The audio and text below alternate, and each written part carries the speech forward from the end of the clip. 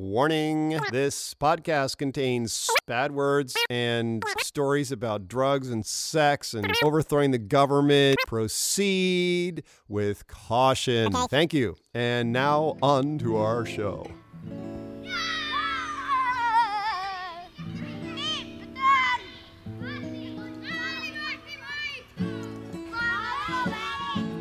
Wake up, brother, we got nothing to do. Let's go outside, just me and you, and build a fort.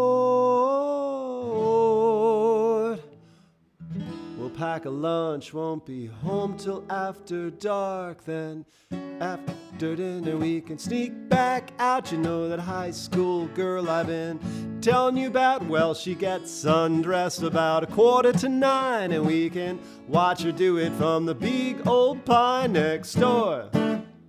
She got a room on the second floor. Well, looks like another fucked up day in paradise. Dan Kelly here, a.k.a. Shri Fuji Split, daughter of Godcast, Season 4, Choice. And this is episode 170, She-Box. A bit of a lengthy podcast episode and jam-packed with production and conceptual esoterica. Welcome, ye collaborators. Welcome. The She-Box artists gathered on December 4th, 2019 for our second meeting. We started hashing out Act 1 of Buffalo Joe and the Box. How does a box, a square box made out of hemp board, how does a box become a god? Let's backtrack a week or three. The orgy of Exposition. In episode 165, Fall, I asked for feedback on a snippet of Buffalo Joe and the Box. On November 11th, 2019, my steadfastly ebullient sister Pam opined as follows. Pam, it feels a little awkward, maybe too much, as you know, Bob, for one scene to absorb. Exposition like this is better spread out, if it has to be aired at all, which I'm sure is necessary for this film's complicated plot. I replied, excellent feedback, Pam. As exposition goes, this scene is rather heavy-handed. However, I anticipate elevating exposition to high art with additional elements currently under development. Pam is dead on correct. Buffalo Joe in the Box is an orgy of exposition. Telling rather than showing is cinematic anathema, right? Right? Feels like there may be some nugget hiding here. Some way to flip this. I think chinking out this nugget, that's what this scene is about. I love the kludgy exposition of classic science fiction. There's something endearing about half-assed explanations that attempt to plug us into unfamiliar and often ill-conceived worlds.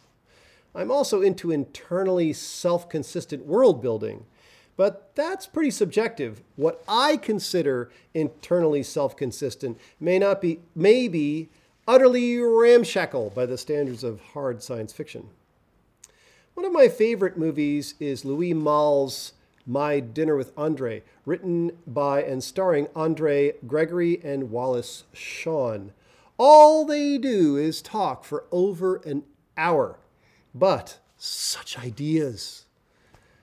Another zany talking movie is Waking Life.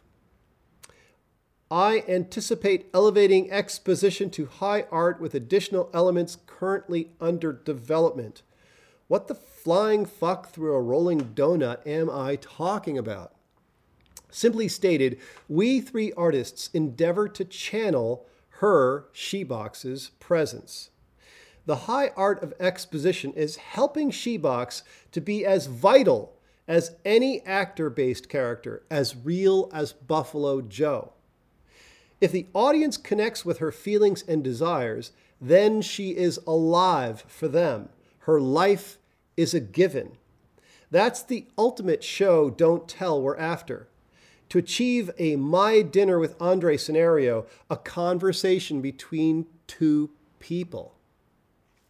What the dialogue explains, what her dialogue, Shebox's dialogue, explains and reveals about the world of Daughter of God and the backstory is secondary, perhaps even a sort of a diversion, a sleight of hand. It's a chance for her to reveal herself as a wacky, flirty, savvy being. Movie within a movie. And what if Shebox was a sort of cognitive gateway embedded in the movie? If she eventually became the movie? What if her presence gently subsumed the screen and we and she became one? Cinema started out in black and white, sometimes tinted blue or red or sepia. The development of cinema was a list of surprises about human perception. The history of film's language, camera angles, and editing revealed mechanisms of human cognition. Let's say a movie has a scene of a truck driving down a highway, you see it going by, followed by another shot of a man smoking a cigarette behind a steering wheel. Like, how is it possible we can make sense of two completely unrelated images spliced together and build relationships between them? Is film revealing existing cognitive mechanisms or creating them? Trippy. Some physicists actually wonder whether they are discovering the laws of nature or creating them. The bigger our telescopes, the more the universe recedes. What if cinema, this now not so new art form, is just another way to create ourselves, discovering all sorts of unprecedented cognitive capacities? The next advance on the adventure of desiring ourselves into existence. Not to belabor this point, but here's the distinction I'm trying to make between discovering capacity and creating capacity. Over a couple 100,000 years, humans developed a fixed palette of abilities. This is one way of thinking about things. Over a couple of 100,000 years, humans developed a fixed palette of abilities that have been mostly misplaced by modernity, like cold exposure and fasting, to name but two. And once we discover all these capacities, we'll know the full extent of humanness. We can only be what's already wired in. In contrast, creating capacity is ongoing, infinite. The full human experience is constantly expanding. We imagine something new and then instantiate it. Well, could humans do this? Could humans run a mile in under 4 minutes? Well, let's find out. And suddenly we can. So we play with cinema. We play with this scene, Buffalo Joe in the Box, and we see what other perspectives and superpowers we can dream up. Hey, what do you know? Another Y. movie.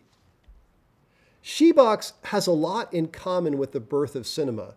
Her hempboard surfaces are coated with a computational paint, Mediatronics, that only displays monochrome imagery and is not able to produce sound.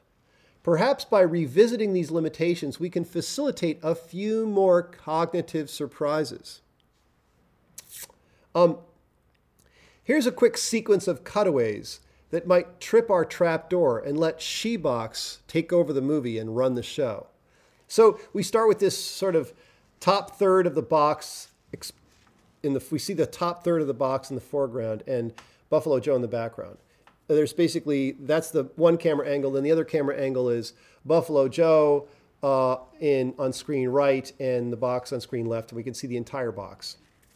So those two angles, we swap back and forth between them. Now, let's imagine that we do a cutaway, which is basically a close-up of the box with maybe a bit of background context, like little trees and grass, maybe a piece of Uncle Joe's buffalo robe. And then the box begins to fill the frame.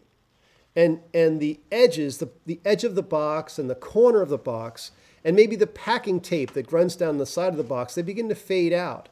And we have this perspective view of the box, with the sides of the box receding, and we see it as it would appear in real life to us.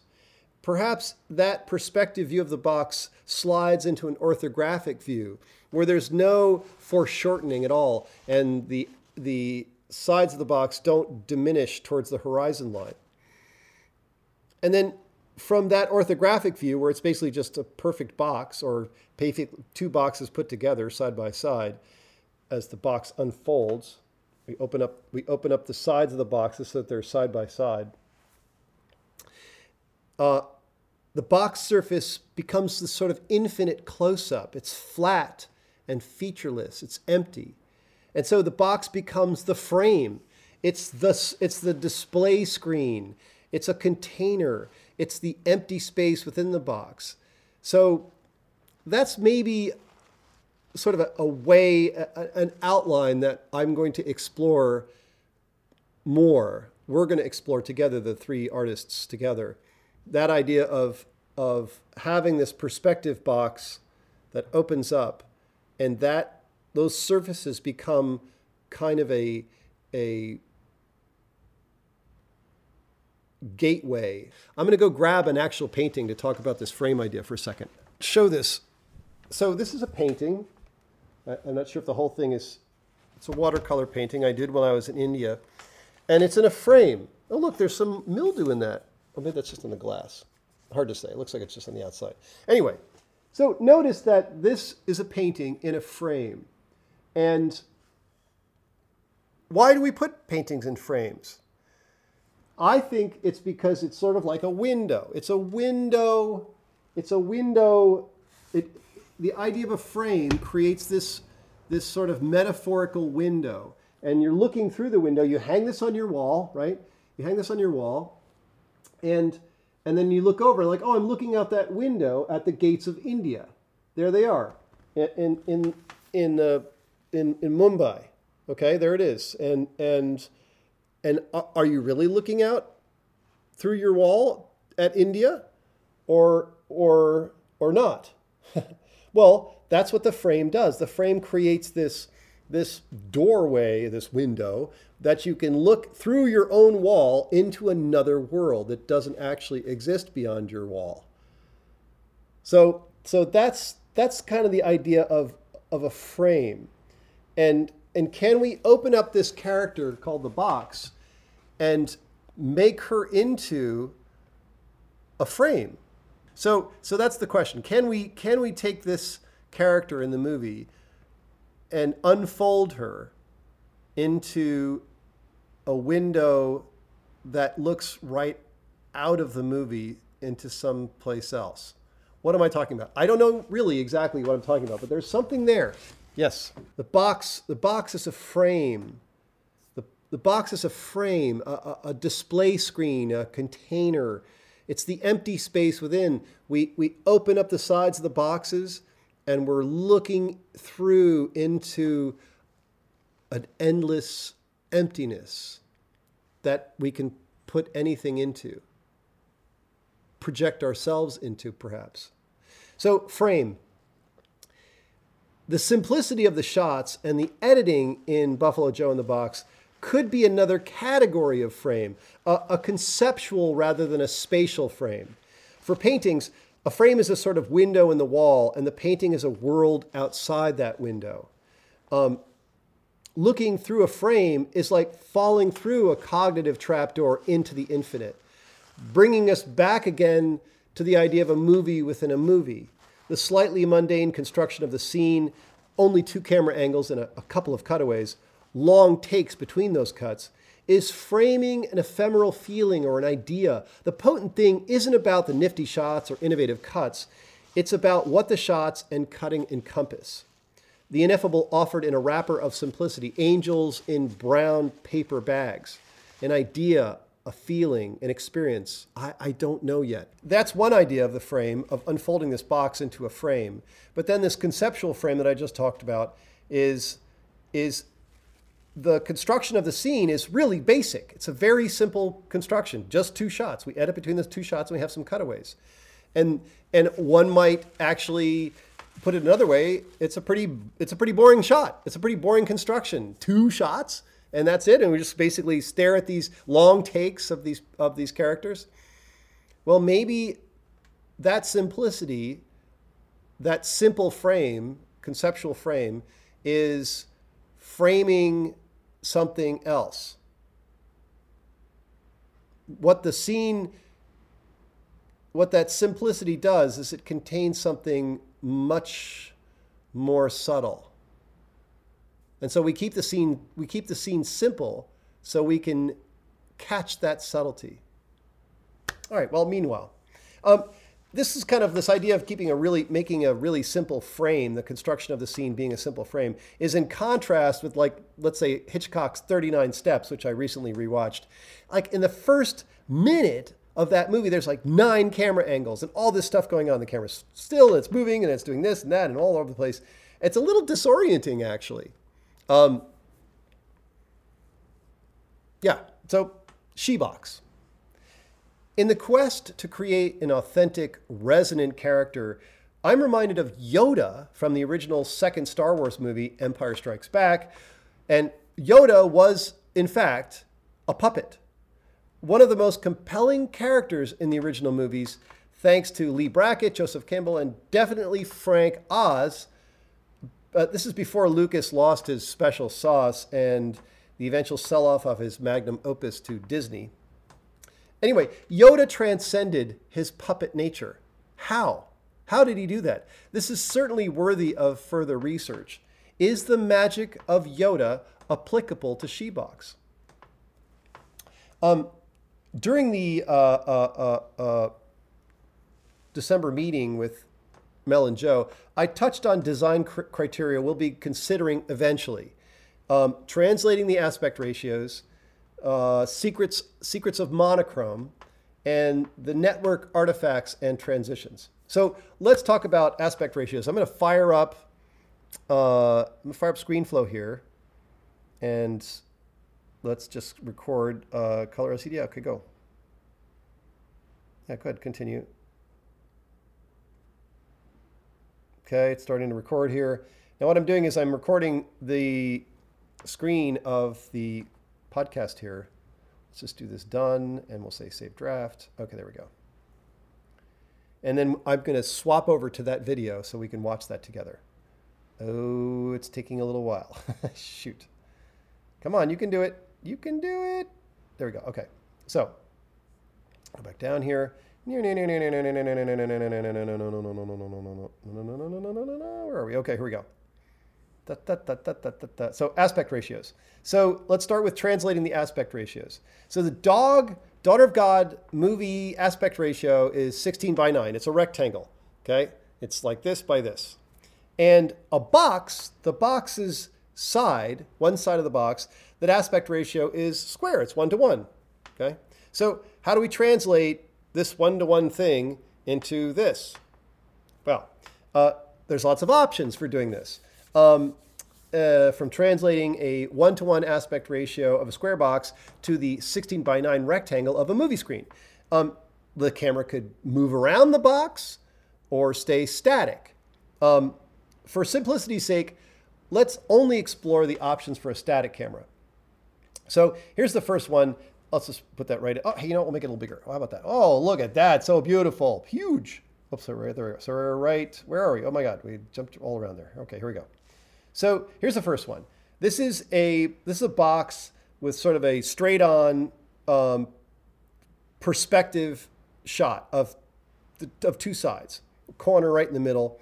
And if we take that, you see the white triangle there, it's a 16:9 crop here. So we crop that, and that's what this would look like. And you can see there's the corner and there's the tape running down the side. Okay, so what's our next possibility? Well, we could do a 3 sort of side shot where we have the top of the box and the 2 sides, and there's our crop, and it would look like that.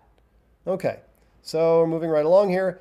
Then there's this sort of what I call, this is the Dutch angle, where it's the same, kind of the same as this second one, but the camera is tilted a little bit as as it looks at the box. And so we get this kind of Dutch angle, which I like to call the Adam West's Batman fight scene from the TV series Batman.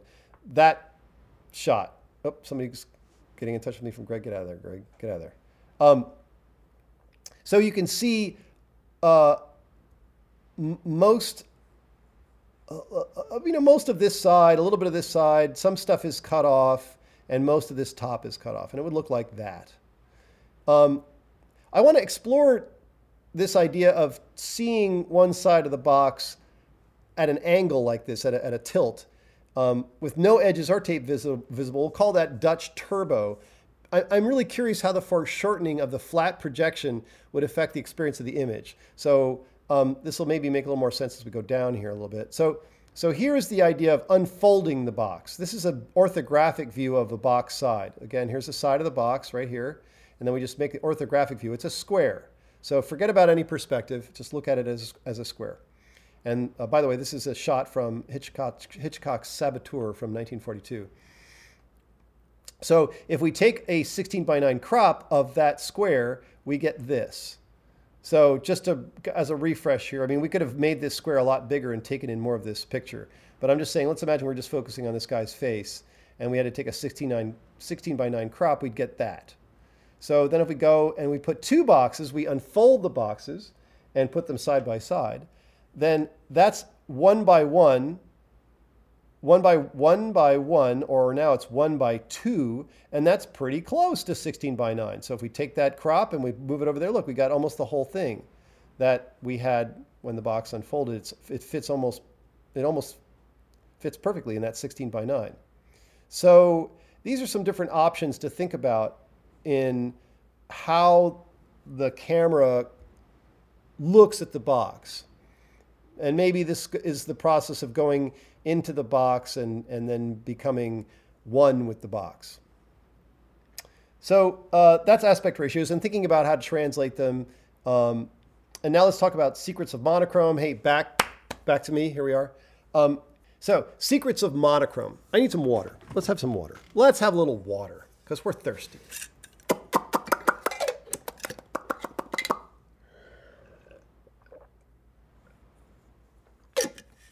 Okay. So secrets of monochrome. With all of the all the possible options we have for imagery, and the multiple sides of the box with or without perspective and whatnot, thank goodness for monochrome. No color means less options. Black and white movies, especially film noir and newsprint comics, are two of the most iconic examples of the high art of monochrome imagery. We're reviewing Mark Cousin's Story of Film for Cinema and Scott McCloud's stellar books on sequential art theory or comics. Cinema wasn't in color and didn't have sound at first. Though Shebach speaks in Act 2 and 3 through the gramophone device, the enigmatically upgraded device that is her voice, we can establish a convention that the phonograph is only capable of producing her voice, not sound effects or music. Limitations focus our attention on getting the most out of what we have, and decades of film history went by before movies and talkies were one and the same. From the Lumiere brothers' cinematograph in 1895 to 1927 with sync sound newsreels, short films, and Al Jolson in blackface. Mammy, don't you know me, Mammy? I'd walk 1,000,000 miles for one of your smiles, my Mammy. And visual innovation in cinema didn't end with the deployment of sync sound. We've had 100 years of gorgeous movies since then. More insights on black and white to come. Network artifacts and transitions. The box is actually a conglomeration of trillions of boxes spread across the planet, intercommunicating via encrypted shortwave packets. The mediatronic surface of the boxes is covered with computational paint, a thin skin of processor power, what nowadays we think of as a chip. The boxes are 16-inch cubes. So 16 by 16 divided by 144 square inches equals 1.77 square feet per side. And so if we take 1.77 square feet per side and times it by the 6 sides of the box, we get 10.66 square feet. That's just for one box. How much chip surface there is on one box. 10.66 square feet. And then we take that and we multiply that by 1 trillion for how many boxes there are, and we get 10.66 trillion square feet, or 380,000 plus square miles of chip. 380,000 square miles of chip. That's about 1.5 the size of Texas, the second largest state in the United States of America. It's a chip bigger than Turkey, Ukraine, France, and Spain. Not together, but each separately. It's bigger than each of those countries. The box's cognition propagates over this vast network. And even though radio waves travel at the speed of light, big epiphanies and rare data might take a bit of time to fully instantiate over the entire body of the box. So there's a look to how these images appear. What is that look? It's going to depend on how we imagine the box network architecture and communication protocols. And there's been a fusion with mycelia, so looking into mycelial architecture might provide some hints. And so just to put this in plain English, what does it look like when an image shows up on the box? Does it just pop on? Or does it somehow come incrementally? And if it comes in incrementally, what's the look of that incremental appearance? I lost my camera there. I'm coming back now. Geeky enough for you? Looking for more esoterica, unpredictable swings of the content pendulum? One episode, this guy Dan Kelly, he's threatening to describe his coffee enema protocol, and next he's yammering on about mycelial packet networks and why he's still in love with most of his ex-girlfriends. This is what hanging at the epicenter of open source art feels like. This is where the transformational wave of 2020 started. Right here. You are here. Daughter of Godcast Season 4 Choice, Episode 170 Shebox, and this is Dan Kelly, aka Shri Fuji Split. Recently I dreamed I was in bed. sleeping, this was my dream, but there was a girl in the room playing guitar and she was causing me to sing along in my sleep to her songs. I was singing California Dreaming by the Mamas and Papas, and in my dream I sang the lyrics like this. Walked into a church, I passed along the way, I got down on my knees and I began to pray. The preacher liked it cause he thought I'd gone astray. I always thought the lyric was he thought I was gonna stay, but in my dream I thought I got it right with gone astray. Turns out I was wrong both times and more besides. It's stopped into a church, I passed along the way, I dropped down on my knees, and I pretend to pray. The preacher likes the cold, he knows I'm gonna stay. Fuck. Wherever they are, these people singing, it's cold, and they wish they were in LA, where it's warm. Then later in my dream, I was singing that again, wrong, and still in the dream, my brother came into the room and shone a flashlight on my face, and I cursed him, and I realized I'd been singing in my sleep and woke up the whole house. I have sung in my sleep out loud before in real life, lyrics that I didn't even know I knew, and they were right. Brains are amazing. I'd highly recommend having one. Stopped into a church.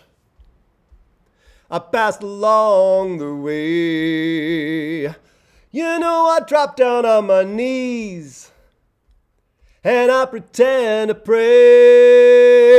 The preacher likes the cold. He knows I'm gonna stay. California dreaming on such a winter's day. Oh, fuck California. Michigan #1. Woo! Michigan, yes.